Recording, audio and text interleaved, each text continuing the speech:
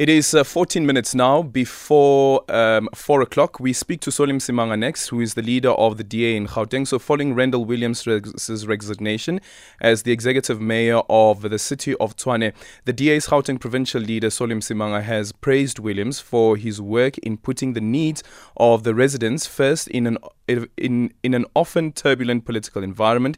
Stating his reasons for his sudden resignation, Williams said that he had not want the political instability that has taken place in Johannesburg and Ekurhuleni to spill over into Tshwane. Soli now joining us on the line. Soli, good afternoon, and thank you so much for making time for us. So what's the reason that was given by Randall Williams to the party why he wants to resign? Well, thank you very much, and good afternoon to you, Aldrin, and to also the SAFM listeners. Well, there's quite a number of things that have come through. One was that, Randall's health has not been the greatest. You'd remember that. Hi, Soli. We lost you there. Okay, we're going to try and get Msimanga back on the line. Msimanga will be speaking to us about Randall Williams' resignation. And yes, once again, here in Gauteng, yet another metro is going to have a new mayor, because eventually council will need to sit down and then elect the new mayor. And where would that new mayor be coming from? Okay, Soli, we got you back on the line. You're explaining the number of reasons that Randall Williams had stipulated, including his health. Yes, you would know, as I was saying, that he's been in and out of hospital for long periods last year. And that is number one. Number two is that, there has been quite a number of people pushing for investigations, which has been clearing him, but it doesn't look like, people want to let off. And he says that, that is something that has really affected him. And he realizes that could also mean that there are those that within the coalition that might, wanting him out. And therefore, to stabilize and to make sure that we don't have any coup or hijacking of a municipality as we would have seen in other places, he felt that it would be proper for him to step aside and perhaps allow somebody who would have the energy or even new ideas in terms of how do you then begin to stabilize the municipality and what it is now needed. This municipality to fast-track issues of service delivery and also to stabilize its finances. So was this resignation triggered by himself, or did the party have a conversation with him? Well, we did have a conversation in terms of what are the plans and whether he would have the energy, but I can tell you that this resignation came from him. He was not forced, if that's what you're asking. Okay. So when the party had the conversation with him, on what premises did the party have that conversation?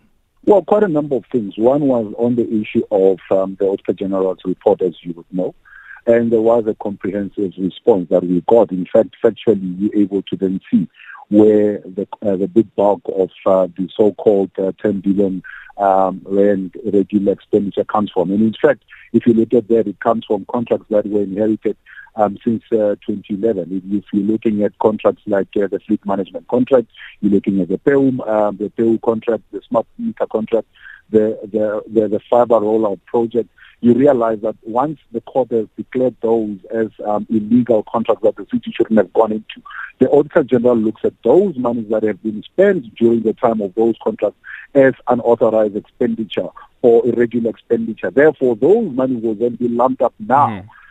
That makes that amount of money. In fact, if you were to look at it, even the last year's so-called 1.2 billion rand, 800 or 900 of that, again, is money that was actually then paid to SARS relating to one of those same contracts. So if you were to then say how much was irregular expenditure for last year that Randall can actually then fully take accountability for, that will be about 8 million. And it's still 8 million too much. I'm not excusing that, but I'm just saying, once you start putting things into context, you realize that, what he has been accused of is actually something that if he wanted to continue, it would be easy to put the facts on the table and then continue from there. But he felt that perhaps what he now needs to do is concentrate on, his health, one, but two, allow, the person or anybody that might be coming in to, begin the stabilization of the municipal finances, and also look at fast-tracking of service delivery within the municipality. So who's the DA putting forward then?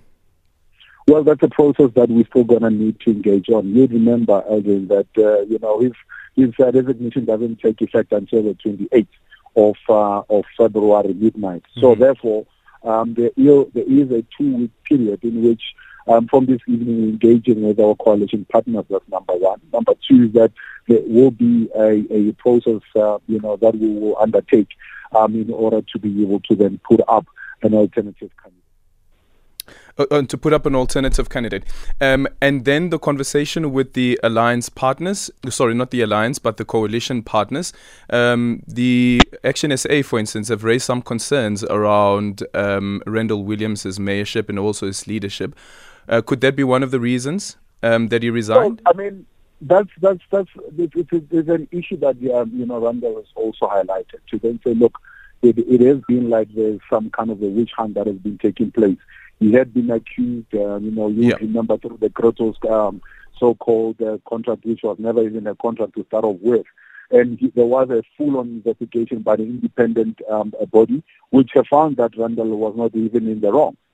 So you go through all of those things, and then he realizes that perhaps he must step aside so that he's not then used as an excuse for the instability in the coalition in the city of Tshwane. Okay, so when you present your candidate and you decide on that candidate over the next 2 weeks, do you anticipate at all that Action SA would also put forward a candidate, just like they did here in the city of Joburg?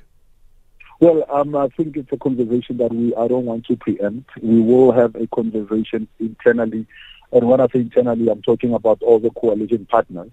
We'll have a meeting as a first. The first meeting is actually this evening, where we're hoping that we're able to then start ironing out some of this, what ifs and the uncertainty that is there. So we're not going to then start putting positions of other partners within the coalition and what their positions would be. We'd rather have a conversation with them. And once we've had a conversation with them, I think, we will then be able to then speak from an informed position in terms of what each party is then going to do in this regard. Solly, just a final one. Speaking politically, though, do you think at all that Action SA is also working with the ANC and the EFF? That move in the city of Johannesburg, for instance, of course, would have meant that Action SA, with its councillors, would be voting for their candidate whose name has been put forward, and that would then split the vote. Do you know of any conversation happening between Action SA, the EFF, as well as the ANC?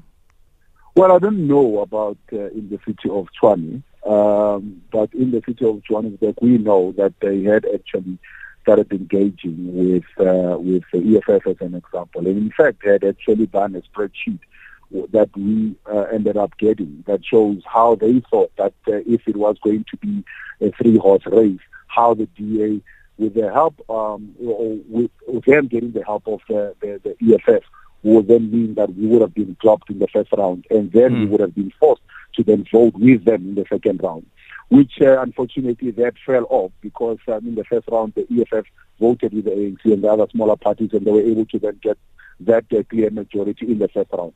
So in the city of Tshwane, I cannot then tell you, if there were any conversation or if there are conversations that will lead, to them voting with the ANC and the EFF. And if they do, they will only have their voters to go and answer to, because they've been very, very clear in terms of who they will not go into coalition with. In fact, they were publishing, you remember, a month or two ago, they published themselves the survey that says that ANC and EFF are a complete no-no for them. So if they do, then they will have to go and explain to their own voters why they decided to go that way.